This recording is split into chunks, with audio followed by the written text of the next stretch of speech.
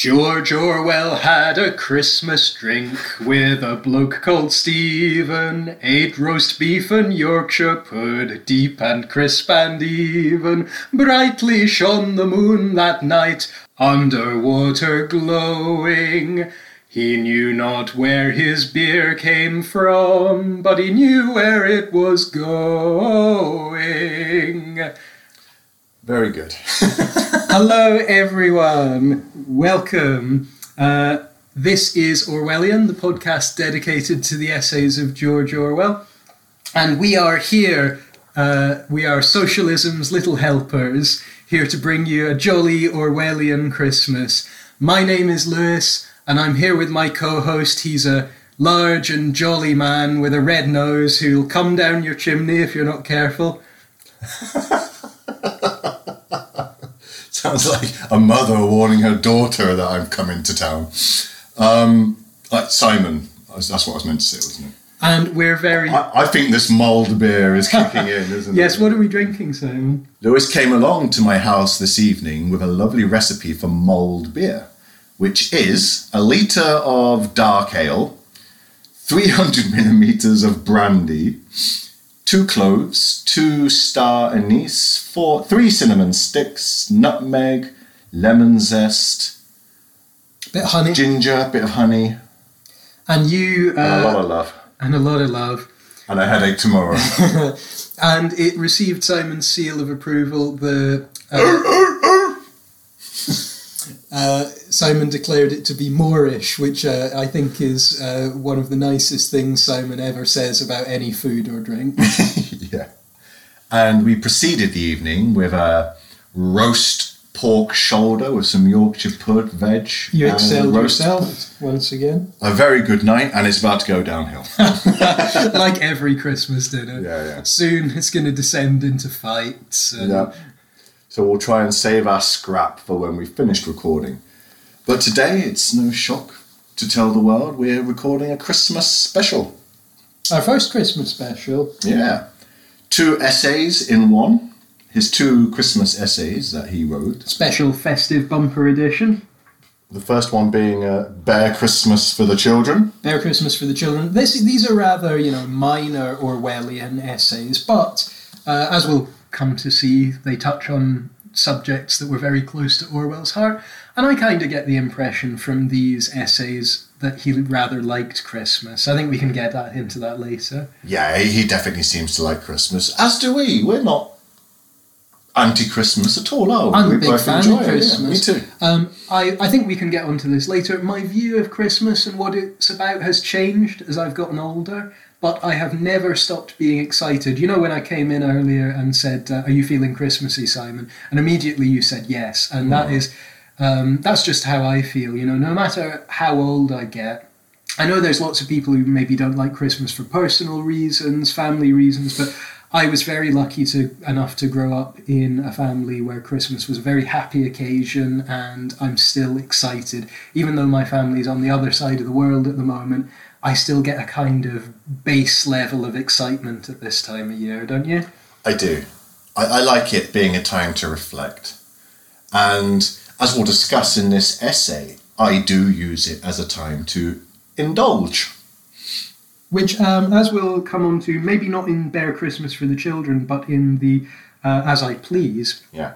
Orwell points out that, indulgence is kind of a necessity, which is not something you'd expect from a socialist, but we'll get onto that later. So, Bear Christmas for the Children, published in the Evening Standard, 1st of December, quite early, 1945. I think this kind of shows, how people are always saying, oh, Christmas starts earlier and earlier every year. Of course, this was published in December, but it shows that in 1945, the war is barely over. People are ready to talk about Christmas right at the beginning of December. I think they probably need it. And it's why he's written this essay in the tone he's written it. I believe Orwell has been scratching around for ways he can be positive post-war. And I think Christmas was his route into that positivity. Because the economy is crap, people are depressed, the men coming back from war are broken men, what is there to be positive about? The children. The children and entertaining the children. And the simplicity of youth. That's what I really got from this essay, the joy of the simplicity of youth, and Orwell taking a lot of pleasure in those things. But before we get into that, I mean, what did you think of this essay, all in all? It's not one of his classics. We're doing it because it's Christmas. But it was nice. The themes I really enjoyed, and it was nice to... I really enjoyed reading about the toys he lists that the children played with in 1945, and he mentions one that in 1945 had gone out of fashion. So it'll be interesting, I think, for us to compare to what kids probably play with today. When I recommended this essay to you, I did think, Simon's probably going to think this is a bit of, Orwellian marginalia, not exactly of the calibre of politics in the English language. I remember how when we looked at Just Junk, I love Just Junk because... For the reason you hate it, because of the lists and lists of things. Yeah. But I really liked, and I think I get the impression you liked the way that a lot of this essay was just lists of things that pleased Orwell. Well, another thing is, Lewis, what we established was that you have a great deal of nostalgia for junk shops. Whereas I didn't. It was never a part of my youth. Whereas Christmas, we both share the nostalgia. Hence, I could connect to this essay better than I could Just Junk. I would say this essay, and tell me if you think so as well, I would say this essay touches on a lot of the Orwellian themes we've discovered throughout this series. It touches on the relationship between economics and humanity, human pleasure. It touches very much on the Orwellian pleasure, the simple pleasure, the pleasure you create for yourself. It's anti-materialism. Yes, although it's quite curious because you would expect Orwell as a socialist and as a guy who is very much make, do and mend, you would think that maybe he would spend this essay railing against the consumer culture, which encourages parents to buy their kids all kinds of stuff at Christmas. But he hints at it. But what you get from this essay isn't actually a man railing against toys. It's actually, you really get the impression that toys gave Orwell a lot of pleasure. There's these... But he is railing against manufactured toys. What he's saying is, you can just make your own toy and be just as happy. So why are we wasting our money on buying kids things they're not even aware of? That comes into it. He points out, there's a couple of really great quotes about how Orwell writes, the importance of manufactured toys is exaggerated. And he even says at one point, when he sees a chemistry set in a shop in London, and he finds out the price, he says, I felt as though I had been hit over the head with a rubber club, which I found a really interesting quote because it also kind of connects capitalism with fascism, that idea of police brutality, which, we can see the war's over and Orwell's already reminding people, well, we've defeated fascism, but we still have this kind of compulsory capitalism in our society, which for Orwell, like extreme capitalism and extreme fascism, were kind of on a continuum.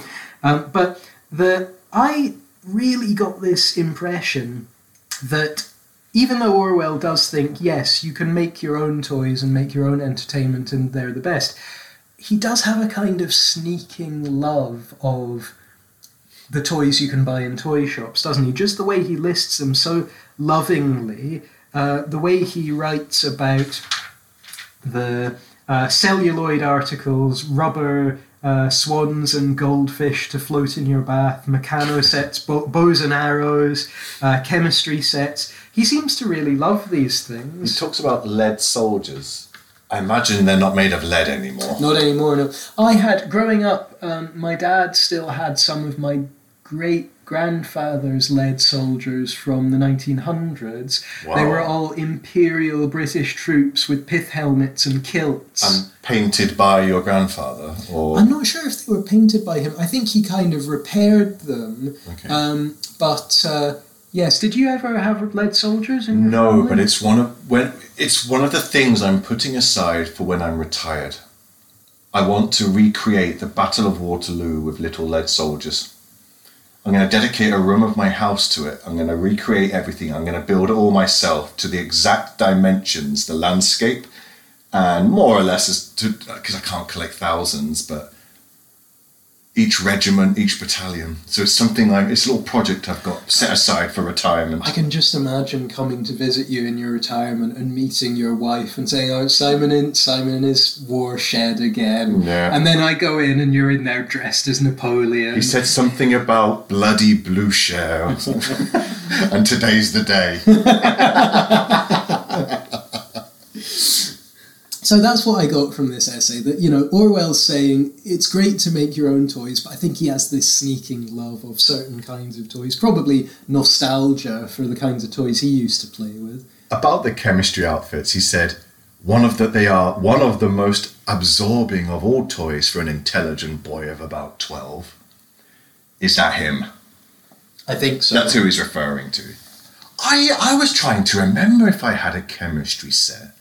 It rings a bell.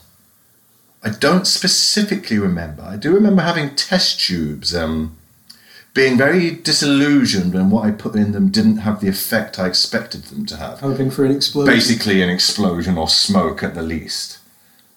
Did you have one? No, I was given... Just heroin. You're so prejudiced against the Scots.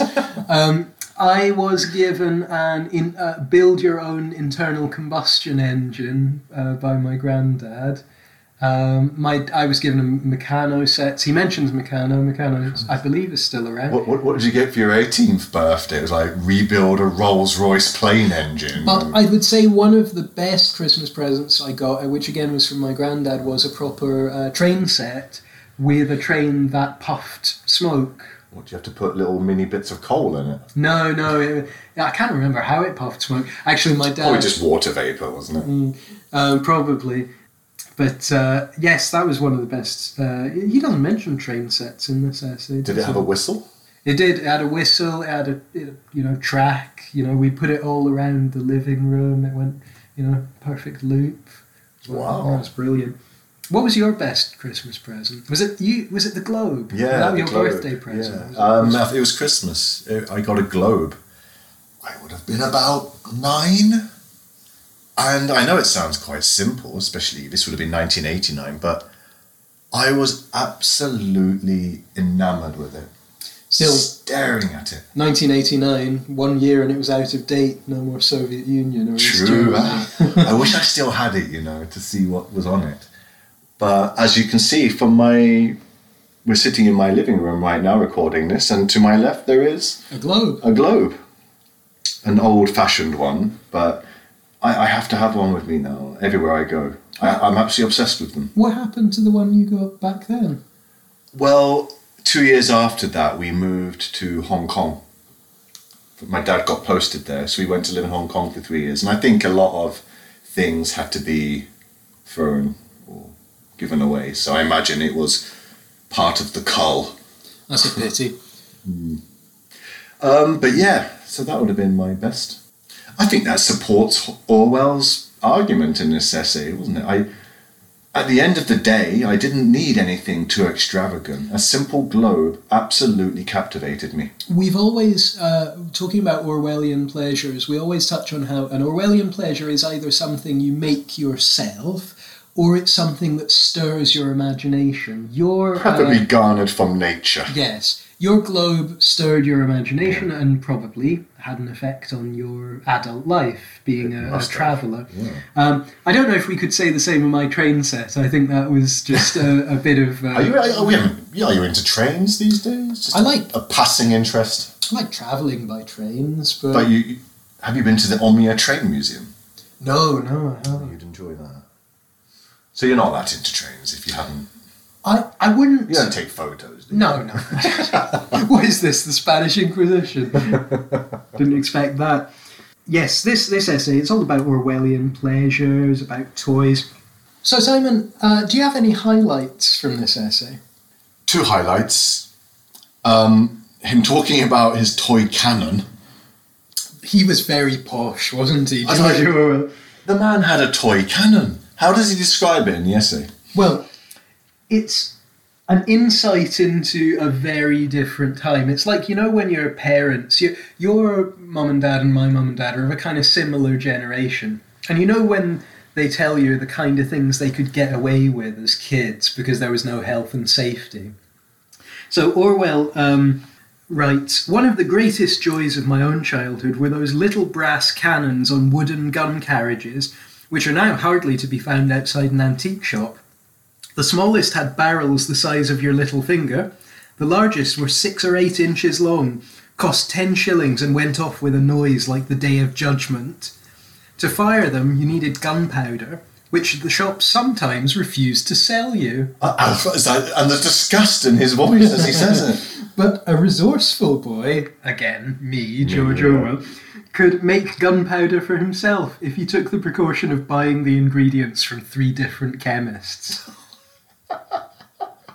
Well, he goes on further, doesn't he? And to talk about firearms and children. One of my favourite quotes in the whole oeuvre of George Orwell.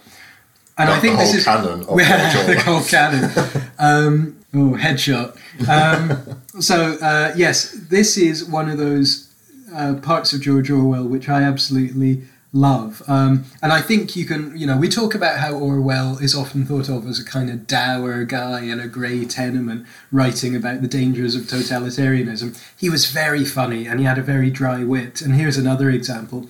One of the advantages of being a child 30 years ago, i.e. Like 1910, one of the advantages of being a child 30 years ago was the lighter-hearted attitude that then prevailed towards firearms. Yeah.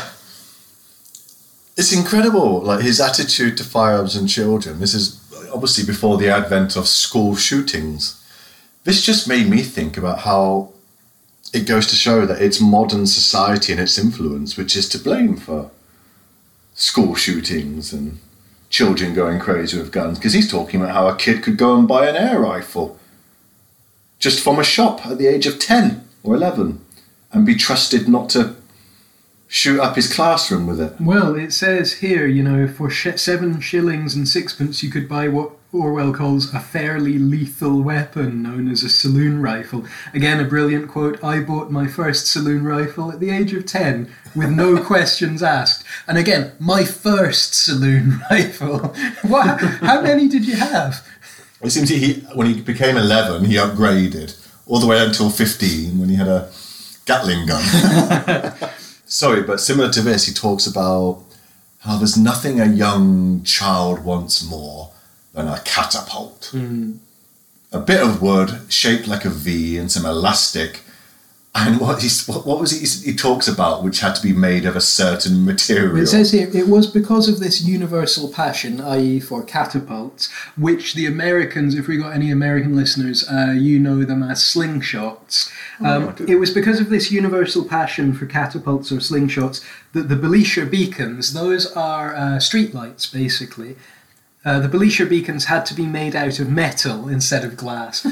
Now, this is a very Orwellian quote, I think, because it shows the juxtaposition of humanity and authority, and it's a kind of rebellion against authority, isn't it? These boys going around with their catapults, breaking the glass of the Belisha beacon. And if you read the essay, you'll be able to surmise with a bit of content analysis of the text that he very much approves of it, or approved of it. Well, there's this brilliant quote here. Beyond a quite low age, children often seem to get their greatest enjoyment out of things that cannot strictly be called toys. And from the age of about 8 onwards, a bright child wants to be either making something or breaking something. Which were you?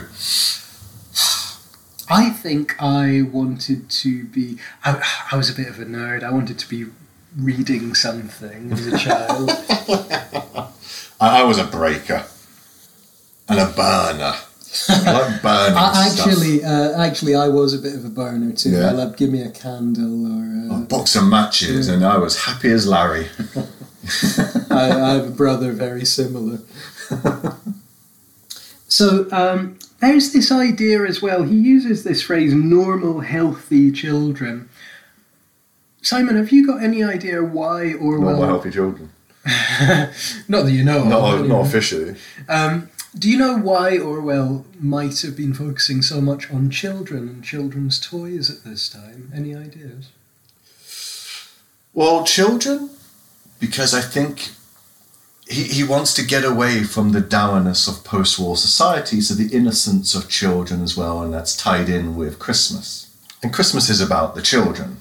Although when we get to the next essay, As I Please 66, we'll discover it's probably not all about the children. The next essay is more about your and my kind of Christmas. Yeah, our kind of Christmas, without children to ruin it. And you know what, I think you're right, but I think this also really mirrors what was going on in George Orwell's life, because He's getting sick. Not only is he getting sick, but a couple of years before he wrote this essay, he and his wife, his first wife, Eileen, adopted a young boy. And I believe, I'm very sorry, I should have done my homework, but I believe he's called Richard Orwell, and he's still with us. And he's done a lot to preserve his father's memory and promote his father's work. The Orwell Foundation. Yes. Yeah. And so Orwell, very sadly, only a year or so after he adopted his son, his wife Eileen died, and Orwell was left to care for the child himself, and had to, on his meagre income, employ a nursemaid to help him. And when he was in Jura, he was up there with Richard, his son, and the nursemaid. So I think one of the reasons Orwell wrote this essay is probably because he was out looking for toys for Richard. And it got him thinking about it. Yes, perhaps he noticed, God, I do hope he is called Richard, I should have looked this up beforehand, but perhaps he noticed that his son was perfectly happy with, as he said in the essay, a knotted towel or a can with a stone in it. Because being up in Jura, perhaps he didn't have access to any... Not many department stores.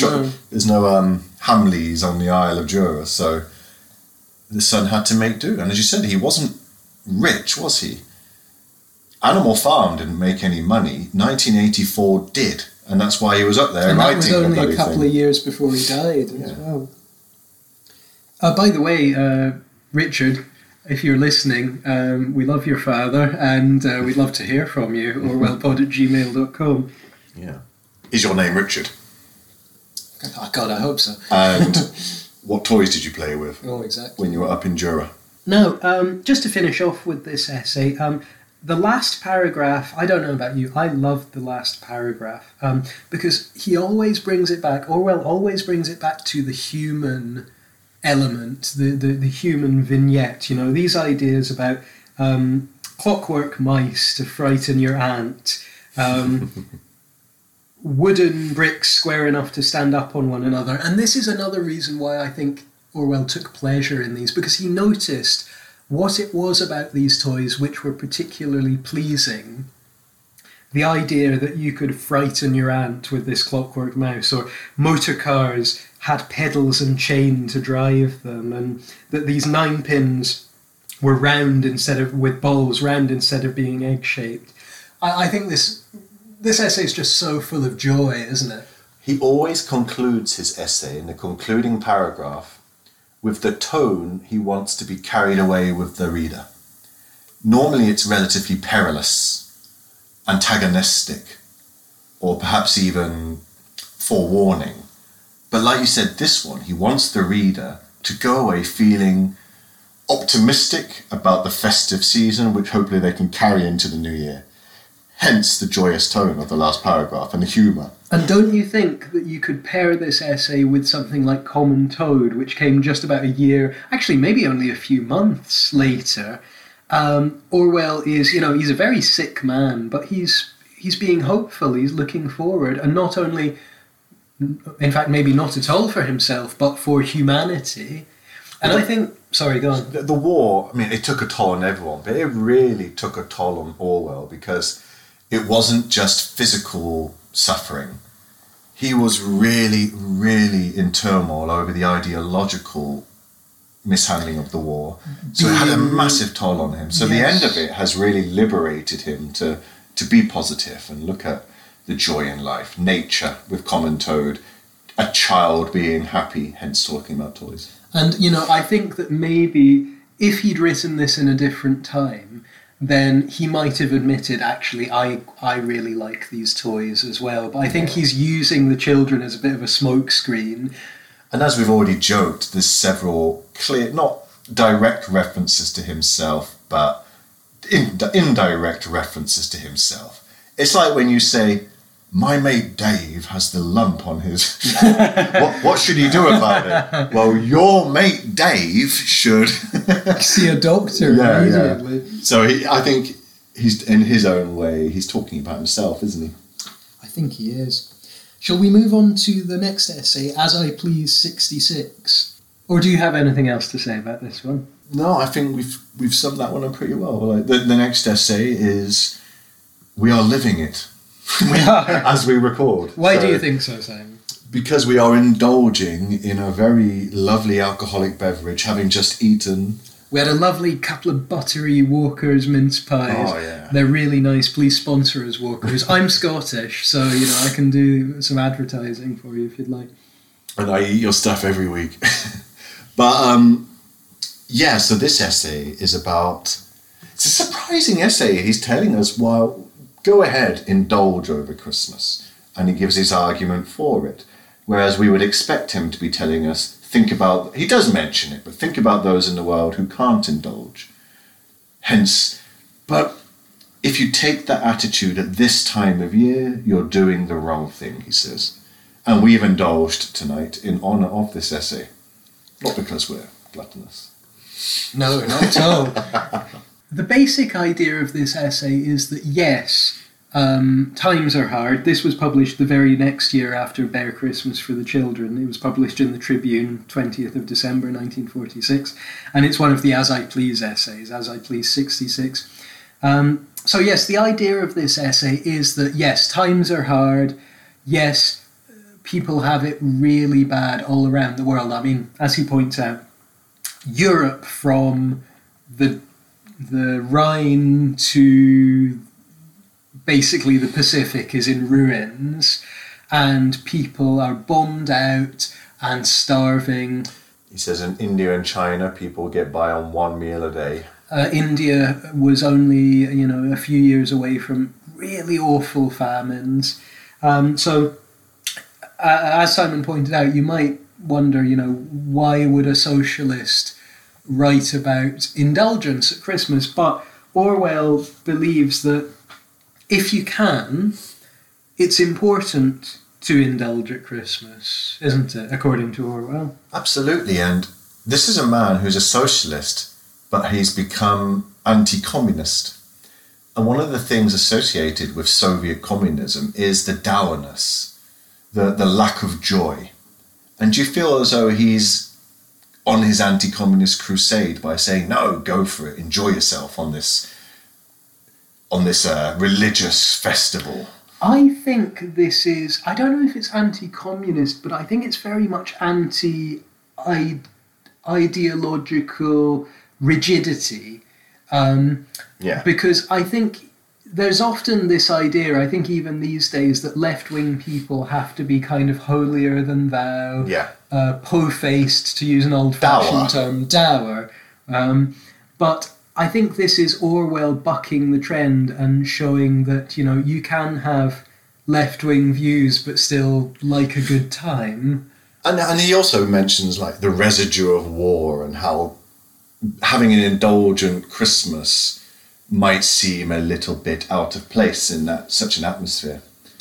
What would you say as to this year, 2021? What would be the guilt behind an indulgent Christmas? Well, of course, Omicron's popped up in the last few weeks and we're all feeling a bit uncertain because on the one hand, it's a bit like last year because we're not sure if the vaccines are going to work. But on the other hand, our governments haven't said, don't go and visit people, don't go for drinks. So we're all a bit confused.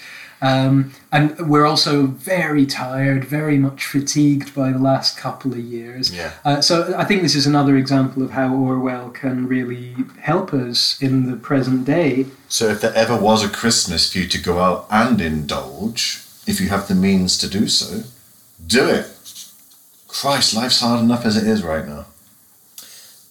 The beginning of the essay ruined one of my long-established thoughts and anecdotes. I'm always telling people about Roman vomitoriums. Oh, did you believe in the vomitoriums? I did. It was one of the anecdotes I used to impress. Oh, did you know the Romans used to eat to the point of being sick, retire to the vomitorium, where they would vomit and then go back and eat more. And it's what you've based your meals on ever since, isn't it? Yeah, and I've got my own little vomitorium.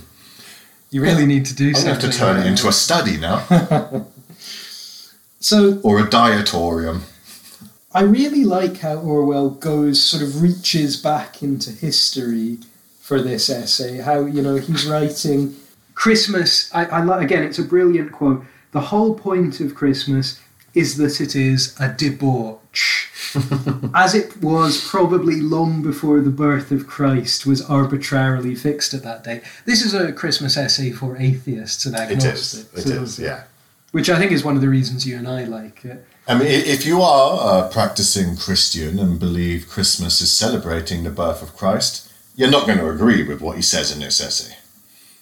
He's saying it's not about that whatsoever. And let's be honest, for the majority of people, it's not. It is Saturnalia. I mean, we're living in Japan right now, which is clearly not a Christian country, and everybody's celebrating Christmas because they say, oh, we like that. We'll take that chance to debauch and spend a bit of time with family. What do you make of Orwell's idea that, basically, to sum it up, a little bit of what you fancy is good for you now and then? How about this quote? Well, here? You know me very well, Lewis. Do I live my life to that? By halves. How about this quote here? One may decide, with full knowledge of what one is doing, that an occasional good time is worth the damage it inflicts on one's liver. My thoughts exactly. I adore his attitude towards teetotalers and vegetarians in this essay. That they're just people who can't take the pain that comes with debauchery and they just want to live longer. We must say, times have changed a bit and, we've not got anything against teetotalers or vegetarians. People have very good reasons for it. Vegetarianism, yes. But what needs to be explained is that Orwell is reacting against the kind of austere socialists of his day, the people who throughout the 30s were trying to kind of upend the social order through teetotalism and vegetarianism. And also after 6 years of war, to still be making people feel guilty for trying to have a good time, it's not a good move. And he is an Edwardian child, so the last remnants of Victorian abstinence and decency were still around when he was a child. Quite right. And he would have been brought up being told sex, alcohol is bad for you. Having said and you should that, abstain. Having said that, the Victorians were a bit more complex than we give them credit for, and the Victorians loved Christmas, and they did. I mean, most of our Christmas traditions come from them. And don't you think that some of his references to Christmas, again, like in the previous essay, we're getting a window into little Eric Blair's childhood. Listen to this. So, children know this, as in the importance of Christmas and the debauchery of Christmas, very well. From their point of view, Christmas is not a day of temperate enjoyment, but of fierce pleasures, which they are quite willing to pay for with a certain amount of pain. The awakening at about 4 a.m. to inspect your stocking, the quarrels over toys all through the morning, and the exciting whiffs of mincemeat and sage and onions escaping from the kitchen door, the battle with enormous platefuls of turkey, and the pulling of the wishbone, the darkening of the windows, and the entry of the flaming plum pudding, the hurry to make sure that everyone has a piece on his plate while the brandy is still alight, the momentary panic when it is rumoured that baby has swallowed the threepenny bit, the stupor all through the afternoon, the Christmas cake with the almond icing an inch thick. So I think that's little Eric Blair's Christmas. Remarkably similar to mine when I was a child. And mine. Like 70 years after his. Very little's changed on Christmas tradition, has it? In Britain especially. In Britain, yeah. I used to love the Christmas pudding with the pound coin inside. Oh, did your family do that? To see who got it. I used to love that. We had a trifle. Oh, what happened? Every Christmas without fail. Trifling affair. I love it when he starts talking about the history of literature on all things indulged. No poems in praise of water. Yeah. And it's true, isn't it? I mean, Bacchus, the god of wine, tell me who's the god of chia seeds is. The god of quinoa. Yeah, or kelp. There isn't one. So yes, as Orwell points out, there's a huge literature of poems, songs, etc. about drink. And again, this is bringing it back to a very Orwellian theme. Literature and human experience and society, isn't it? So in today's society, we're almost made to feel guilty when we have a drink or when we eat something which isn't necessarily good for us or eat too much of it. Why do you think that is? Because I have a theory on this. Why dieting and abstinence is becoming fashionable. Well, I think I might have an inkling of what your theory could be, but I suppose if you were being cynical about it, it could be, say, I've often thought about the whole concept of the gym, and it's kind of a very late capitalist thing, isn't it? That we no longer have to use our bodies to do physical toil anymore, so we pay for the privilege of spending a few hours in an airless room, running on a treadmill pointlessly.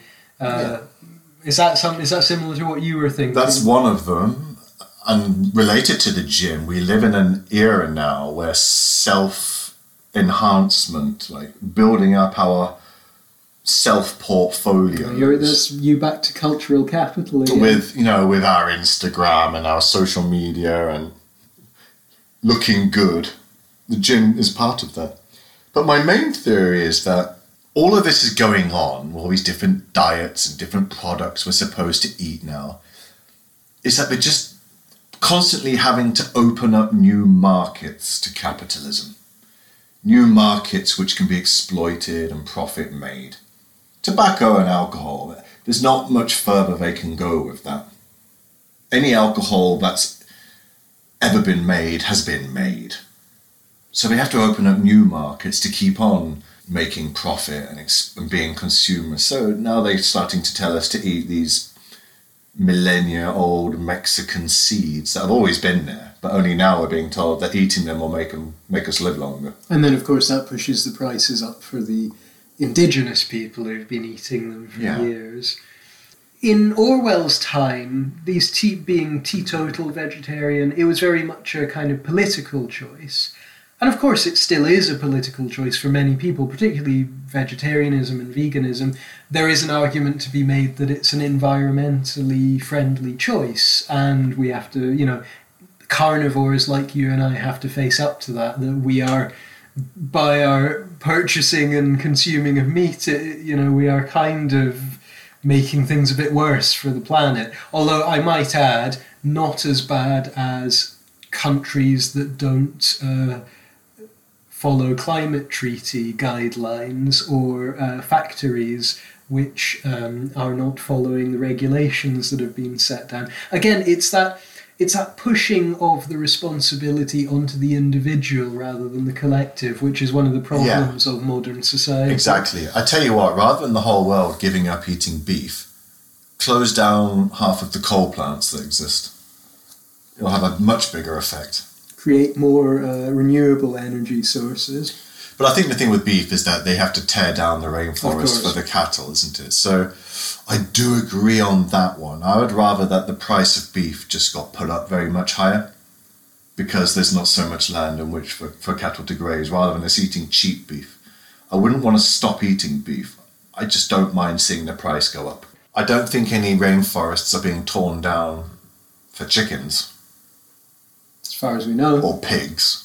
Or even sheep. Sheep don't, sheep can just roam around in the mountains. But it's beef, I think. When people, you've got to be careful with just labelling meat. But the other meats, I think, come to a more ethical viewpoint with regards to animal life as opposed to the environment. But What do you think of Orwell's stance on drink? The idea that outright drunkenness is okay if it's once or twice a year. I don't have a stance on drink. I have more of a lean. A lurch. What's your lurch on drink? A stagger. My stagger on drink is that for the average human, life is tough. If you're middle class, working class, upper class, life is tough in different ways. And now and then, letting my hair down through alcohol releases stress, lets me become something I'm not, allows me to, for want of a better word, just relax. Well, I should say... I might relax too much, but... Certain people sometimes ask me, when I've had a bit too much to drink, certain people ask me, Lewis, why do you do this to yourself? And I think Orwell has the perfect answer here. The whole experience, including the repentance afterwards, makes a sort of break in one's mental routine, comparable to a weekend in a foreign country, which is probably beneficial. Absolutely. It really is. And do you know when you have a hangover, the next day you sit down, and I'd always do my best self-reflection with a hangover. Simon, what are you doing with your life? Why are you doing all this? And I really come up with my best ideas, my best healthy ideas when I'm suffering from a hangover. Right, I need to do this and I need to do that. What's your go-to hangover food? Something bad for me. Fast food. How about you? Well, currently, because I'm living in Tokyo's Little India, I order a nice spicy curry with a cheese naan. Oh, yeah. It's like a pizza or burger. When I was living back home in England, it would be an English breakfast. The first thing I do in the morning when I've got a hangover is, after I drink a glass of water, I make myself a cup of very strong, very sweet tea. Very strong, very sweet black tea, maybe with a bit of milk. And does it work? It helps. I mean, nothing makes it disappear, does it? But have you ever done the hair of a dog? Yeah. Does it work? I mean, it delays. It's not a cure, it's a postponement. It's like when you have to... Stay of execution. Exactly. Like when you have to meet your mother-in-law. Well, I've never been married, but I guess it would... You can only delay, you can't ever get out of it. But it works for me because one of the reasons you have a hangover is, one's because you're dehydrated. Second is the shock of the alcohol leaving your bloodstream. So what a hair of the dog does is just slow down that process, hence you don't feel so bad. Is the alcohol leaving our bloodstream one of the reasons we shake a bit when we're hungover? Yeah. Because we can sort of feel it draining out Yeah. of us.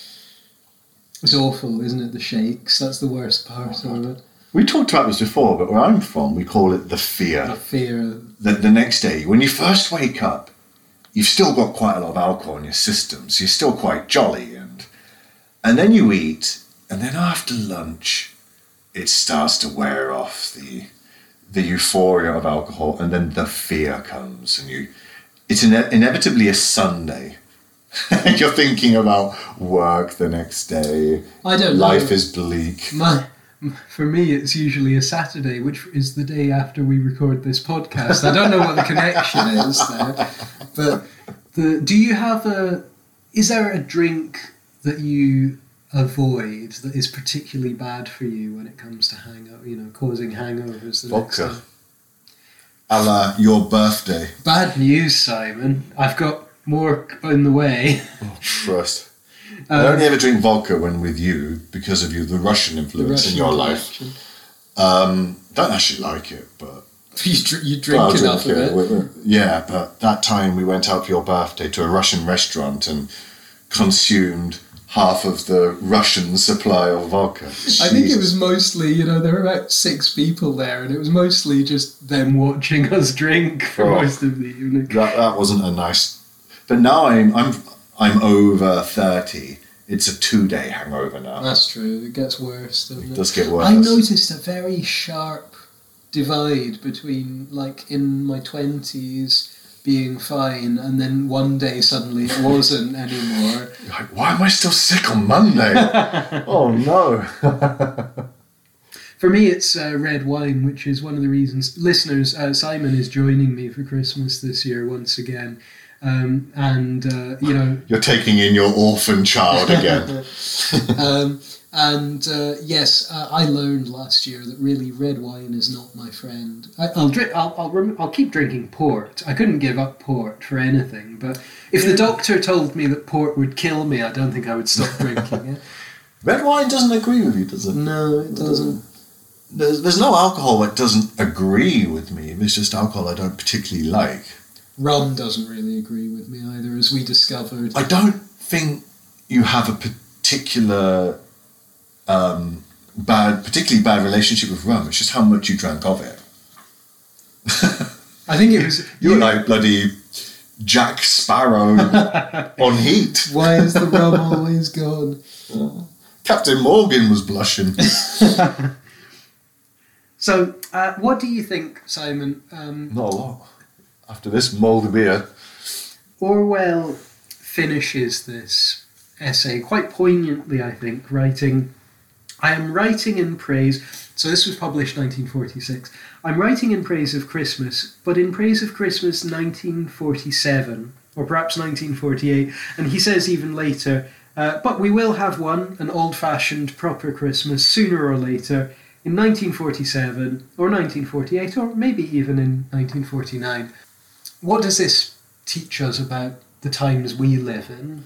Well, the first poignant thing to mention is he listed the remaining Christmases he ended up having in his lifespan. Quite true, because he died in 1950. And I wonder if that was a conscious or subconscious thing in listing the 3 Christmases he would have left. Maybe he was aware that he had about 3 years left, having been diagnosed with TB. Other than that, it's just hope, isn't it? He's just, like we are now in times of COVID, just constantly hoping for a return to normality, or what we deem to be normality. It's what he's doing here. Or simply a return to a time when it's easy for us to go and see our family, to go and see them without worrying we're going to be spreading the virus, to let go. And that's something that thankfully we've still been able to do. At least, I know I've been able to do these past couple of Christmases. We certainly let go last year, didn't we? And I plan to let go this year. Yes. But Tokyo beware. That's one of the reasons I like Christmas. Of course, I like Christmas because, as Orwell says, it's a debauch. It's a nice licensed debauch. But I also like it because it's a time to look back. Yeah. And it's a time to look forward. And it's a time when hope doesn't feel so hollow and empty. And in looking back and looking forward, you're drawing a line in the sand, aren't you? We're at the end of the year, we're at like you say, we're at a time of reflection. So taking ourselves, or putting our bodies through such debauchery and living to such excess for that one day, is kind of like a cleansing of the soul. As Orwell writes, a mental break. A mental break, yeah. Let's read out the last few lines of this essay. I think, again, like the last essay and like Common Toad, very poignant and classic Orwellian style, a bit of humour, a bit of hope. So, meanwhile, Christmas is here, or nearly. Santa Claus is rounding up his reindeer. The postman staggers from door to door beneath his bulging sack of Christmas cards. The black markets are humming, and Britain has imported over 7,000 crates of mistletoe from France. There's economy again. So I wish everyone an old-fashioned Christmas in 1947. And meanwhile, half a turkey, 3 tangerines, and a bottle of whiskey at not more than double the legal price. Merry Christmas, Lewis. Merry Christmas, Simon. And listeners, the compliments of the season. Have a happy one, have a healthy one, and take care. Orwell? That ends well.